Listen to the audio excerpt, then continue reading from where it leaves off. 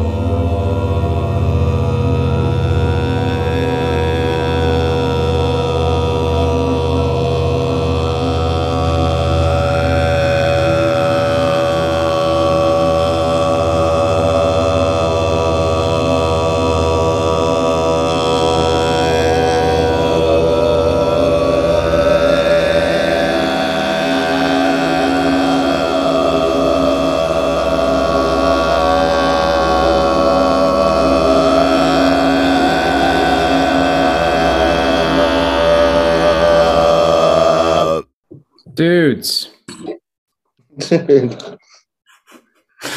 look at you, Adam. You look like you're in a David Lynch film already. I am.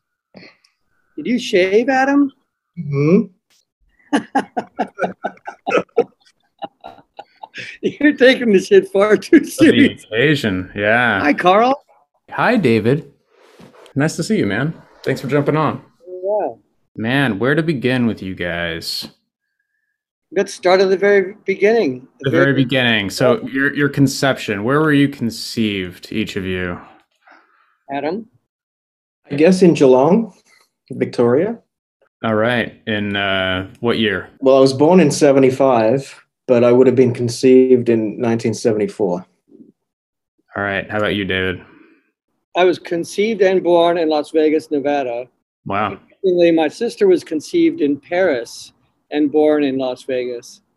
I was both conceived and I came out in 1960. And here we are, 1960. Right on. I was born in 1984. My birthday is July 4th, 1984, which is a very Orwellian. That's great. Does that mean I was conceived in 1983? I guess it does. Yeah. Maybe you had a really quick gestation. Get me out of here. I guess I just wanted people to hear the story about how you guys met and how you became friends. And I mean, Adam, arrived in Hollywood in those movies when you see the aspiring, actor or actress or whatever, that's arriving in Hollywood from the bus or whatever. Except it was a ship that came in from Australia. And I had no aspirations. I kind of fell into making videos, but I didn't. You didn't do video work before you moved to LA? Huh. And why did you even want to come to LA? A girl. Ah. I already sort of was pen pals with Lou Barlow and also David Lynch, and both of them said, you should come to LA. So I was like, okay. I guess it should. Pretty impressive. You must have good pen pal skills. Good penmanship. Yeah, it's just the handwriting that did it. When I wrote David Lynch a letter, I cut a little news article out and stuck it in there, and it was about a guy that was having surgery and he farted, and I guess maybe they were burning something off his ass, and so his fart caught on fire. So I cut that out and stuck it in the letter. I guess he liked that. That made an impression. Yeah. That's funny. So when did you meet David? Yeah.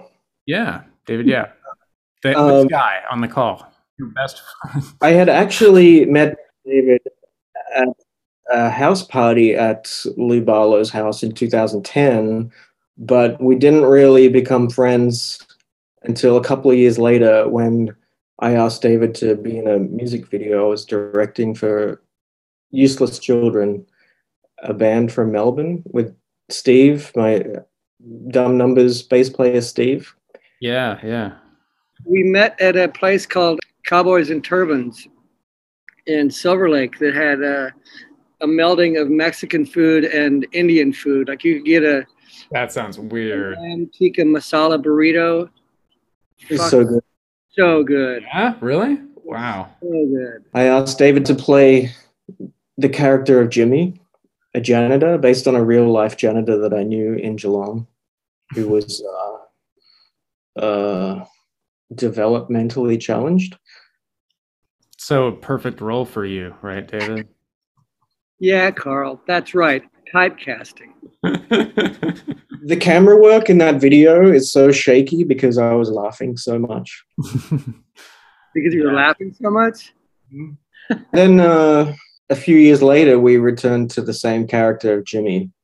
Because in the intervening few years when David and I would hang out, he would make Jimmy faces or do things that would make Jimmy like we really have to. Yeah. And so was that for the Dumb Numbers video? Yeah, that was for Unbury the Hatchet. Yeah, cool. I play David's mom in that video. Jimmy's mom. Right. Yeah, that's funny. So I think, okay, my introduction to you guys, or how we became friends so many years ago, here's the way I remember it, Adam. And you tell me if this is accurate to your memory. But I remember getting an email from a random dude named Adam Harding that was just basically like, hey guys, here are some of my songs, and would you like to hear some demos? And by the way, Lou Barlow and Murph and Dale Crover play on these. Like, what the fuck? Like, Sounds about right. how does that, like, how, why, like, and then that started our just conversation because you had collaborate, and this is like early days of the label where I didn't know any of those guys. I knew Dale then because he'd been in some music videos that I'd made for Lou, and I hadn't yet asked him to record yet, or maybe I had asked him but we hadn't yet recorded when I sent you some songs, but shortly after. Right, yeah. Okay, so that's the one inaccuracy. You sent the Dale song a little later. Okay. And around that time, this was maybe late 2011, and then we talked all through 2012, and that's when David and I started hanging out. And then David told me that he had a solo album. Yeah, and you're the one that made the connection for us to release the solo album. It's released. Right. You Look Like a Spider. And then I remember you came out to LA, Carl, and took us to a fancy Japanese restaurant.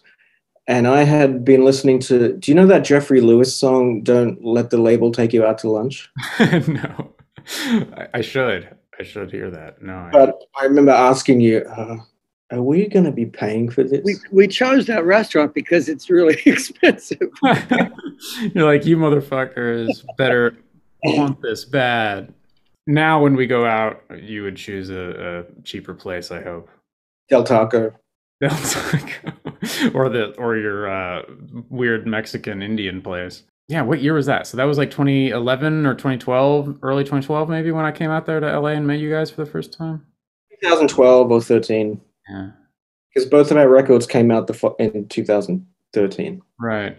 Yeah, and you and I had a long process. You know what? Like, with that first Dumb Numbers record, I think that was really one of the first experiences of mine of like really delving in and curating, creative directing a project on that level, which is something I love doing and have discovered is kind of my I'm way better at that than I am at, project management. Let's put it that way. And it was awesome to be able to work with you and like on sequence and even coming up with the band name and shit, Yeah.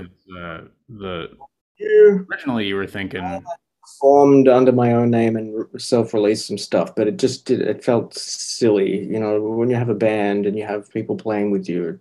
Yeah, that's a great band name, man. That was Hannelore. That was Lou's daughter, Hannelore. She came up with that? Yeah. Oh, she was I didn't know that. Yes, homework. Math. Oh, so she like blurted it out and you heard it. Yeah, she said it and then Lou texted it to me. Oh, wow. I didn't know that. I thought that name came from some sort of trick that David Lynch taught you about how to come up with a name. He gave me a very elaborate method, and I still in storage somewhere have the tissue box that I used to. I had a tissue box and a Sharpie, and I wrote down this method, and randomly, yeah.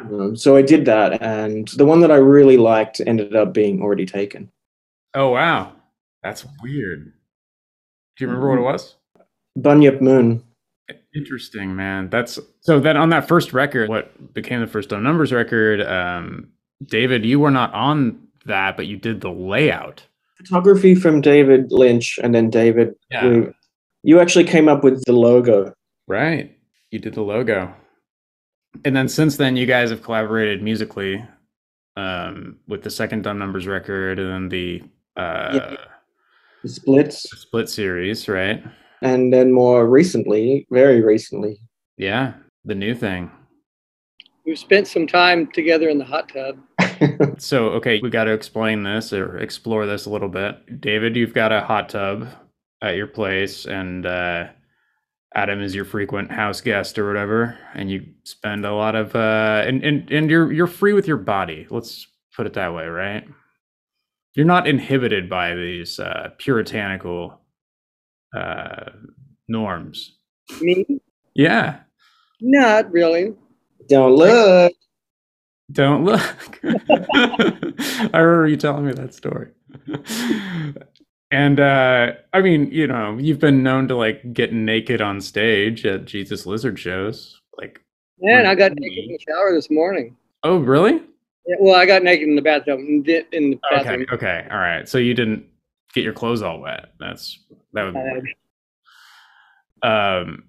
Hey, by the way, so I first saw the Jesus Lizard. I don't know if you remember Nashville. Remember when I came down to Nashville? We hung out for like a minute before the show, but like, anyway, it was my first time seeing the Jesus Lizard, and it was my last show before the pandemic. And what a good one to have. What, smack dab 2 years ago?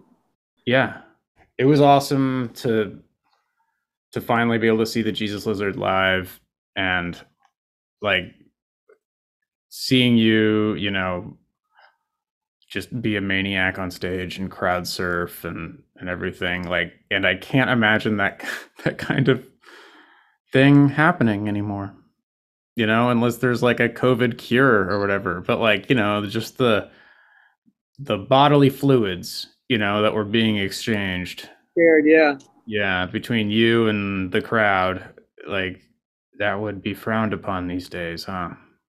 Yeah. Maybe we all have to do that, what's his name from the Flaming Lips, who has a big... right, the bubble. Yeah.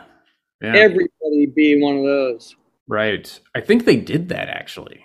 I think they did a show where it's like everyone gets their bubble, gets their own bubble. Wow. Yeah. So the last time we all saw each other in person, I think, was when you came through the Flipper and you did almost live recording on our rooftop of our old building, which was the last. It's totally live. Oh yeah, totally live. Yeah, you guys made us cross out the almost. Yeah.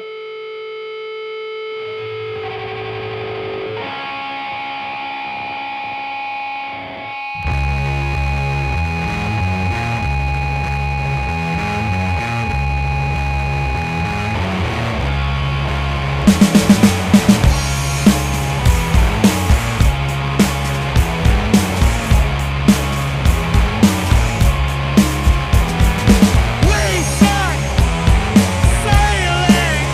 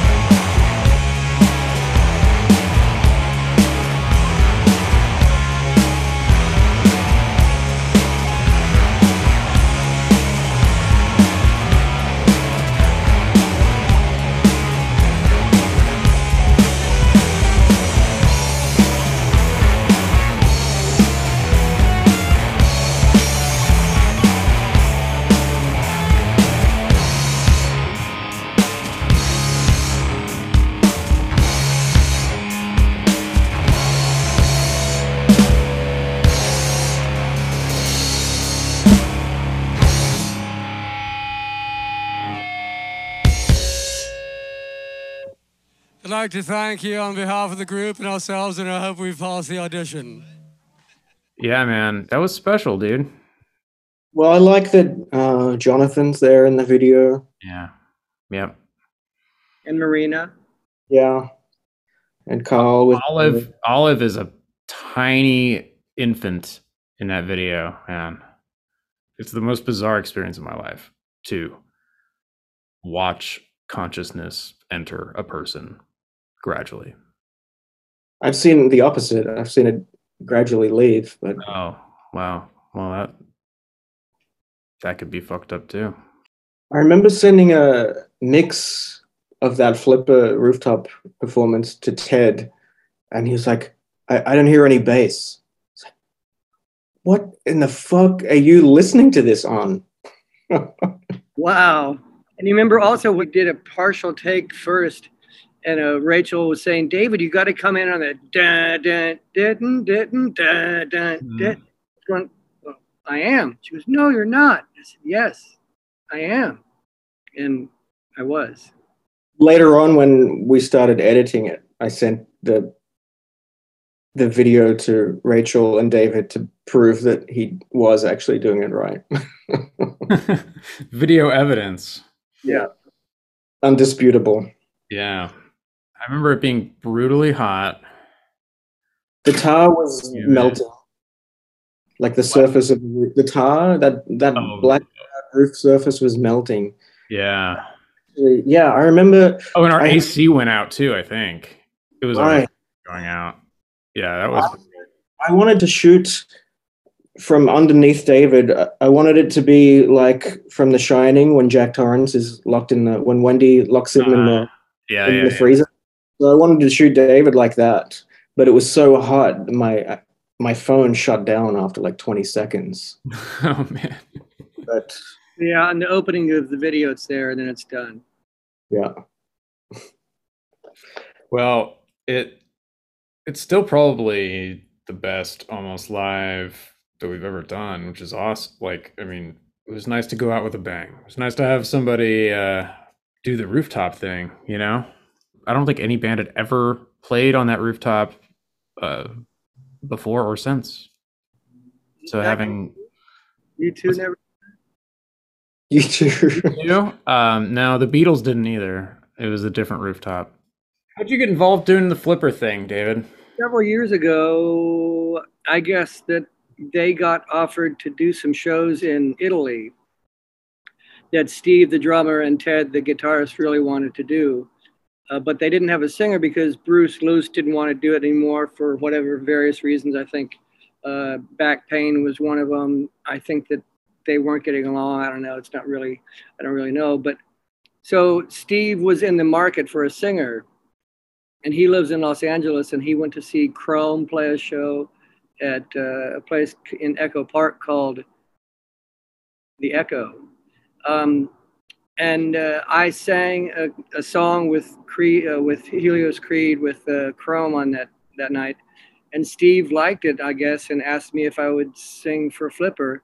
And I thought about it for about half a second and said, yeah, I'll do that. You were a huge fan ahead of time. Well, I mean, it had been years and years. I mean, I didn't listen to him probably since 1982 or 83.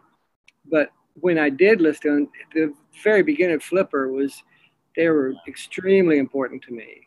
Yeah. Yeah, and Steve told me that he was on his short list was Keith Morris, Ian MacKaye, me, and Moby.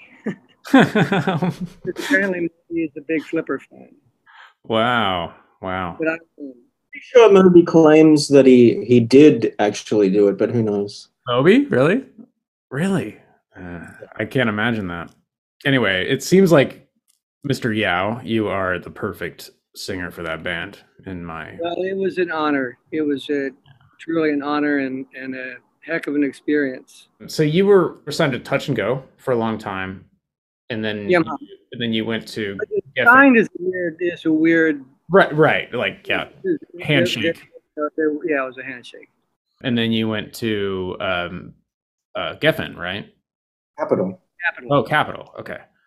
And was that weird? like that transition? Because like you guys were so like integral to the Touch and Go identity that I could imagine as a label owner, I could imagine feeling like really hurt by that, you know?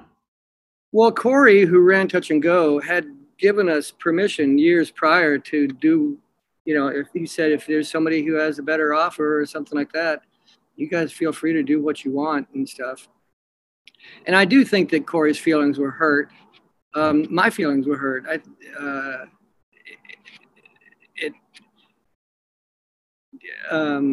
It was very difficult. And it was uncomfortable having a handful of major labels sniffing our butts, you know. And then it came down to Capitol because Gary Gersh, who was running the company at the time, seemed like an all right guy. He seemed like the kind of guy that you would hang out with, even if it had nothing to do with the music biz or whatever. Mm-hmm. And but he seemed convinced, as did our A&R guy, who's a dear friend, Dave Ayers. They all thought that we were going to sell a lot more records on Capitol. And I promised them that it wouldn't happen. It didn't happen. And we didn't, I think we sold maybe fewer records on those 2 Capitol releases than we had with the Touch and Go releases. But I got a house. Yeah. So it was a big payday initially. It was a big fat paycheck initially. Was your experience in like working on the records and stuff, like how different was that going from Touch and Go to Capitol? Like, well, I guess all the records that we did on Touch and Go had Steve Albini engineering them, and Steve worked very quickly and very efficiently, and we could, I don't remember the numbers, but I mean, early on, it would only take a few days to do a record. Later, I think it took, you know, a handful of weekends. But I always really enjoyed working with Steve. And so then when we had Garth Richardson record the first Capitol record, it was weird because it was the first time that there had ever been like producerly kind of game plans. Like he like came influence to our practices and he'd sit in and practice, and like, you know, Mac was a really good tempo keeper, but Garth, he insisted and he's not hitting the notes at the beat at the right time. And rearrange the songs and like try to rearrange the songs and stuff. But we used to practice so much and work on stuff so much that all of his ideas where he would rearrange something in a song, they all went back to the way we had it. Like just naturally as you were playing it, you couldn't. Yeah, he just no, keep it the way it was. No. Keep it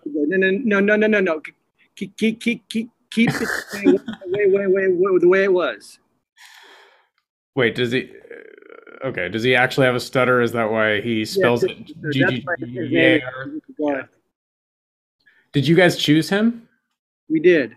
Yeah, I mean, I've never met the guy or anything. I know very little about his career, but I do love the Melvins albums that he worked on. Yeah, he was good. And Joe Barisi, who did the mixing, is also... He also did those Melvins records, I think. Yeah, Joe is what they call in the biz a genius. We need to work with Joe Barisi.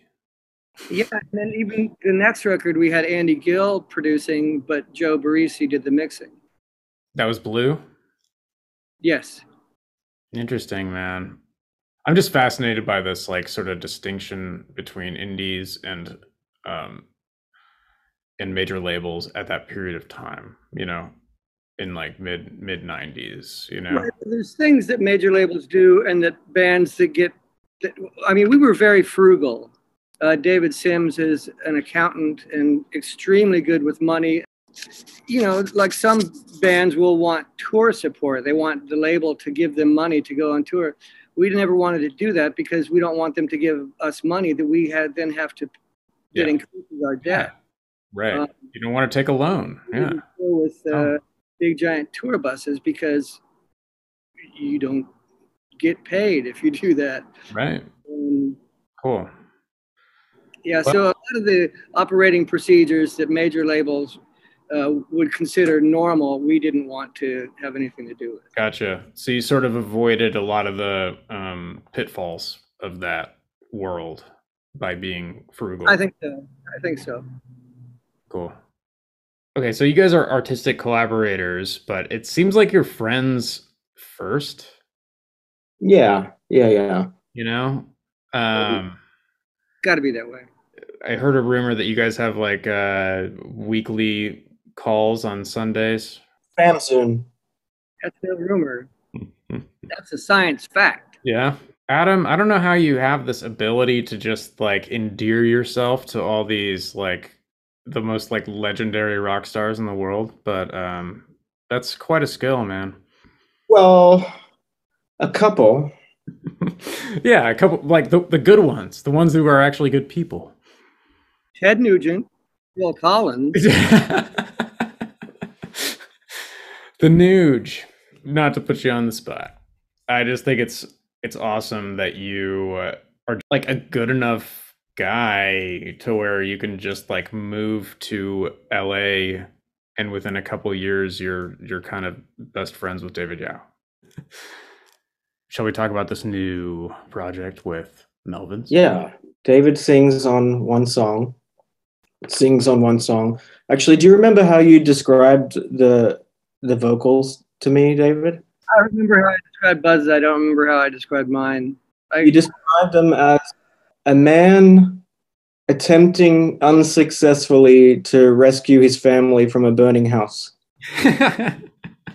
Oh, that's what I said?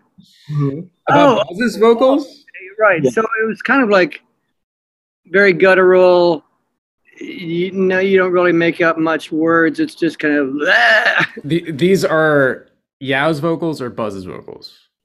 David's. Okay. Yeah, that's the one with slowed down drums and like gurgly moog. Look at that. There's the test pressing. Can you see that? That is Saw so, blade. Pretty cool. That's the test pressing of this shit. Melvins and Dumb Numbers with David Yao. that's about the coolest looking record I've ever seen. And this is just The idea is that it sort of complements the artwork that Mackie did. yeah, I'm excited about it, man. It's gonna be it's always exciting to work with the Melvins for me because they were so formative to my brain forming. When I would drive around with David around LA, Prick was always in the CD player or Really? MP3 player. Is that your favorite Melvins album, David? Probably not. What's your favorite one? Houdini. Yeah. Do you remember recording the vocals to that one song you did? Was it Dry Drunk? It's on the Crybaby? Yes, I do. Because in the liner notes, they made it seem like you were just like shit-faced the whole time. I was. Oh, but you remembered But it. that was Buzz's doing. There have been a handful of times I've recorded with bands that I wasn't in, where the producer or somebody just insisted that I drink more bourbon, which I gladly, Wow. So Yeah. he was enabling you to drink. He wanted you to drink as hell. But also on that same recording, we did a cover of Blockbuster by the Jesus Lizards. Oh yeah. I could not get the timing down right on that. So A song you played hundreds of that times. got me in. And then also there's backing vocals on that song of Kevin Rutmanis and me doing sheep, just going bah. Oh, bah. that was you? I thought that was like a recording of an actual like goat or something. No, that was Kevin and me. That's awesome. It's cool to know that little secret. Here's a little trivia, if you give a shit. Yeah. The sort of vocal pattern or melody that I used on Dry Drunk was taken directly from If There Is Something by Roxy Music.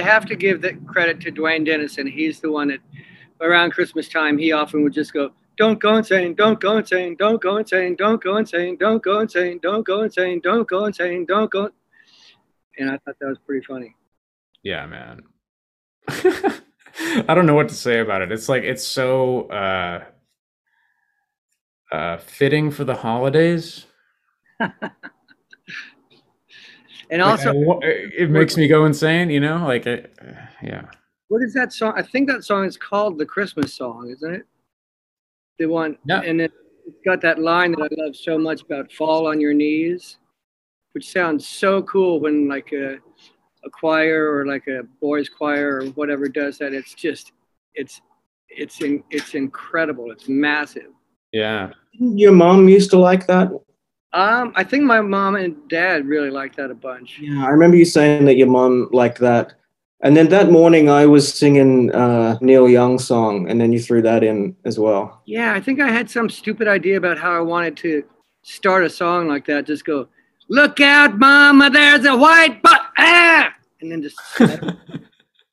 Yeah, you did that. Oh, and that's what you threw in at the end. Yeah. Yeah, that was fun, man. That was probably the best holiday party we've ever had, man. That was I great. love the floor of that recording studio. It's all made up of old basketball floors, wasn't it? It was a post office. Oh, But I think the floors were of that nature, you know, glossed wood or whatever, you know. What's your guys' favorite part about working together creatively? Everything with David is fun. Like running errands, going to the post office is fun. Everything is fun. Are you his personal assistant or something? Well, actually, I'm thinking of a particular post office run is when we were filming the making of the monoliths. Oh, yeah. And we went to the post office to mail the cement blocks out. An idea we came up with that at that expensive ass sushi place. Remember?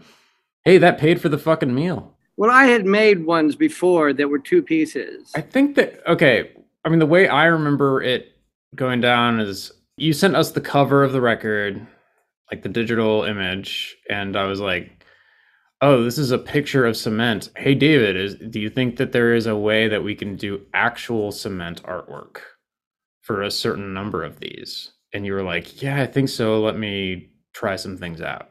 And then you came up with that design of the monolith. Right. While I was in Chicago, when I started doing photo retouching freelance, the first portfolio I made, I did out of oak wood with dovetail joints and stuff. And it was just really nice, but it was big and heavy and cumbersome and stuff.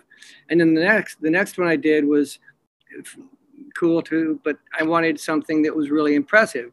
And so I made these cement things. So the one that we put the record in is like half of what I had done originally, where the 2 pieces screwed together, and then there was a DVD inside that was interactive of my portfolio. And so it's kind of just half of that. Modified to work with a 12-inch instead of a DVD. Yeah. I think it's a brilliant design, man. I only have 1 copy of it because it, you know. Yeah, I don't have one. You don't have one? Oh, man. Do you want mine? No. You can have mine. You're the one person in the world that can have it. No, you keep it. And I threw them all. It's in a display case here at the office, dude. It's a high watermark on our list of weird packaging that we've done. And to answer your question, Adam's just fun. Yeah. Yeah. You guys are both fun. You're easygoing, and you can...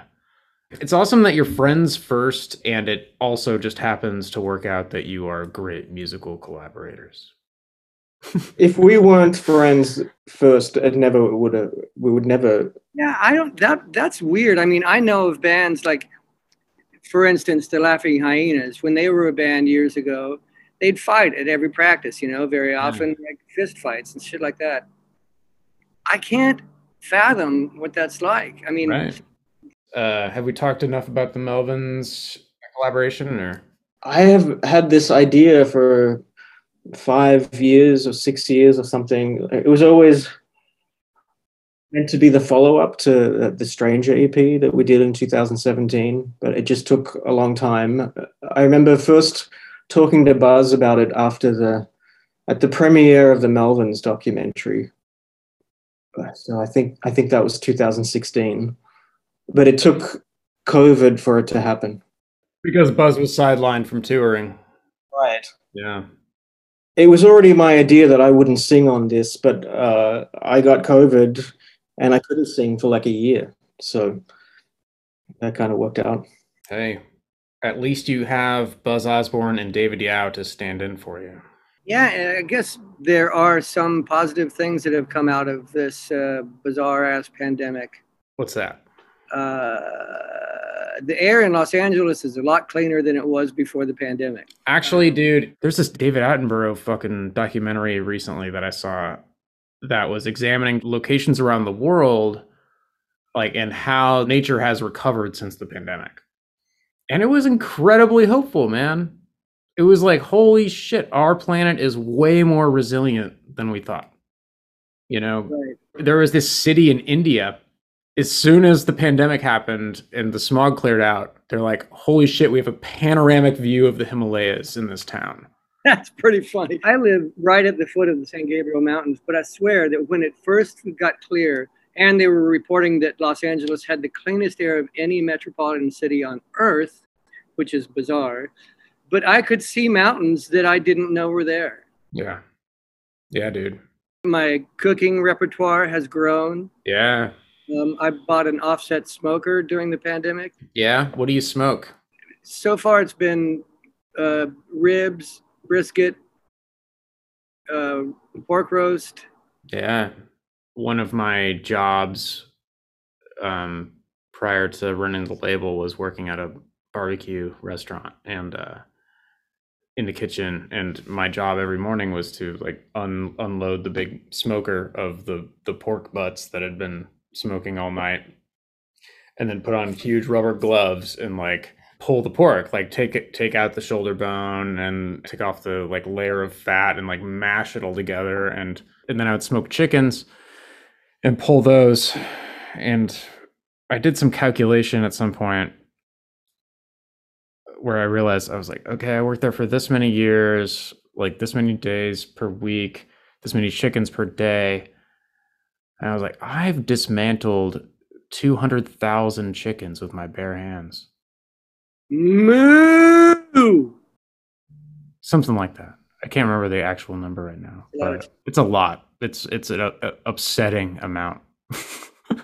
You mentioned barbecue, and here in the Netherlands, if you ask for hot sauce, it's like, oh yeah, we have barbecue sauce. They don't have just like pepper sauce? No, we ordered nachos from someplace and they used sweet and sour sauce. Oh my God. It's such a mild palate here. So David sent me a care package of. Are you all out of that stuff, or you still have some more chili powder, right? Yeah. So David made a custom chili powder, which is amazing. Oh, wow. That's awesome. And so we had some good Mexican food for a while. Hell yeah. Are you speaking Dutch yet? My English is getting worse, but my Dutch is not getting any better. Yeah. David, are you working on any films? A couple of weeks ago, I shot a movie for a couple of days where I play a character who reminds me of James Mason in Lolita. What was his name? Humphrey? Humbert? Humbert, yeah. It's like a cross between him and Bill Macy in Fargo. He's just kind of a worm who loves a girl who's far too young for him. Wasn't that dude also in Happiness? Yes. And you can't say happiness without saying penis. Are you allowed to talk about the movie that you shot in Bulgaria? I think so. Yeah. Let's hear about it. What's the Bulgarian movie? This fella, Macon Blair, who's just an absolutely incredible guy, who wrote and directed a movie called I Don't Feel at Home in This World Anymore. Oh, yeah. That was in, and it won Best Picture at the Sundance thing and all that stuff. Well, he has written a reimagining of The Toxic Avenger, and Peter Dinklage plays the Toxic Avenger, and Kevin Bacon and Elijah Wood play the bad guys. Whoa. And I play a character who Macon described as a cheerful hobo with anger management issues. And, typecasting again. I swear there were 3 or 4 times reading the script where I laughed so hard I couldn't breathe. Wow. And, that's saying a lot, but it's really, really good, and hopefully it'll be out in the late spring or the summer. Wow, dude, that's awesome. The Trauma guys produced. Lloyd Kaufman? Yeah. Wow. Close. Okay, so yeah, this was like late 70s, early 80s. 1984, the first one came out. Okay, cool. The year I was born. July 4th. Yes. Cool. I mean, that sounds like an amazing project, man. What's it been like transitioning between music and film like that? Do you feel like when you're on stage, are you acting in the same way that you're acting? No. When we're playing a show, I'm as me as I can be. And when you're doing a movie or something like that, it's I try not to be me at all. Yeah. I get a huge kick out of it. I really enjoy it, and I've told Adam this before. Like when things are going right in a scene, and you kind of aren't yourself, and whoever you're acting with isn't their self, and the place you are isn't real, and everything. I don't know of any other thing like it. It's almost analogous to sex or drugs because it's so personal and separate from the real world. Yeah. I got a question for both you guys that I'd like you to answer individually. What is the single worst and or weirdest live performance you've ever played? Adam, you want to go first? Well, I think you were actually there, Carl, is when we were on tour with My Bloody Valentine. And the tour started in Canada. We played in Toronto and Montreal, and those were good shows. And then we got back to the USA, and our first show was in Boston. But the venue, the House of Blues in Boston, was such dicks. And the stage crew didn't lock the wheels on. So my guitar cabinet was in the bottom of the road case, and they didn't lock the wheels down. Jay Mascis is standing there side of stage, watching behind me. And I go to stick the head of my guitar into the cabinet, because it just creates this kind of cool, deep, resonant kind of feedback. And when I did that, the cabinet started rolling backwards. To Jay Mascis. And Jay's standing there just kind of smirking. Yeah, like amateur hour. I have a funny memory of that show. It was right after we arrived, and I was like tour managing that tour. So traveling with you guys, and me and Murph were just walking down the street. I don't know, we went to go get some coffee or something, and we were like walking back to the venue. And someone from across the street, this is like a, I don't know, 4 lanes street or something, like a pretty far distance. Someone from across the street yells at us like, "Hey, can I have a cigarette?" And Murph was like, "Sorry, this is my last one." And then he just goes, "Fuck you." And I was like, that's Boston, man. That is the Boston experience right there. Like, fuck you. This is a Boston experience that I had nothing to do with. But I believe it was Todd, my girlfriend's brother. I'm not sure who or what, but you know how Bostonians have such a reputation of being aggressive without having to be provoked. Apparently they were near the beach or something, and so some girl was in her bikini, and she was just completely white pale. And this guy walks by and goes, "Get some fucking color." What an asshole, man. Come on. That's hilarious. A masshole.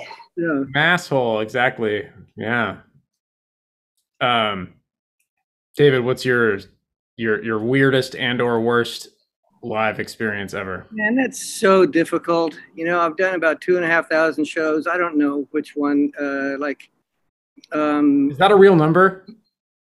It's 2,500 shows about that. Yeah. Yeah. Wow. So, do any stick out in your mind? One time we played in Boise, Idaho, and there were 3 people there. Is this Scratch Acid, Jesus Lizard? This was the Jesus Lizard in probably 1991. Mm-hmm. Yeah, and 2 of them were like drunk frat boys, and the other was an American Indian, and they were heckling us. And it's the only time I ever turned to the other guys and said, "Hey, you want to stop?"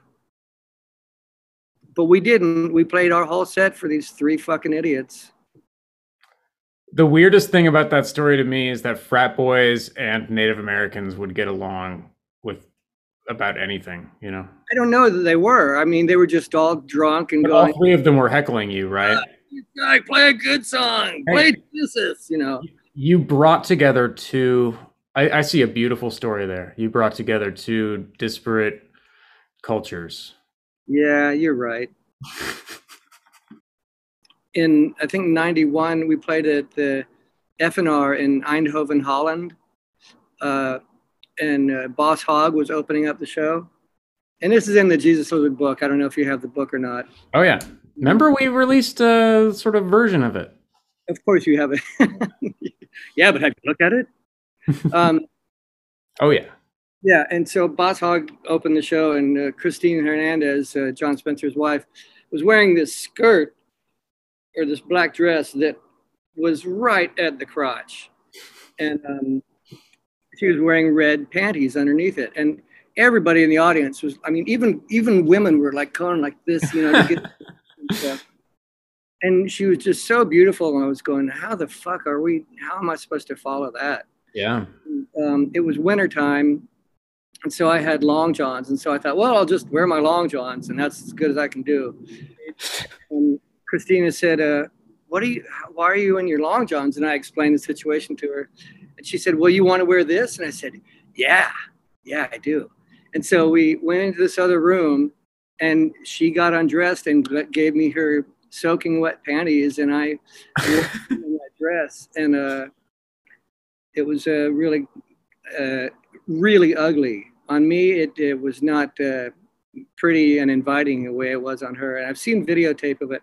And it's hideous, but it's pretty funny. Right on. Any parting words, guys? Thank you. Thank you, David. It's been it's been a fucking honor to work with both you guys. Just want to say that. Thanks, Carl. And I hope to continue doing it a lot more in the future. Me too. Ich auch. All right. Thanks so much, guys. Talk soon. All right. Bye-bye. Thanks for listening to the Joyful Noise Radio Hour.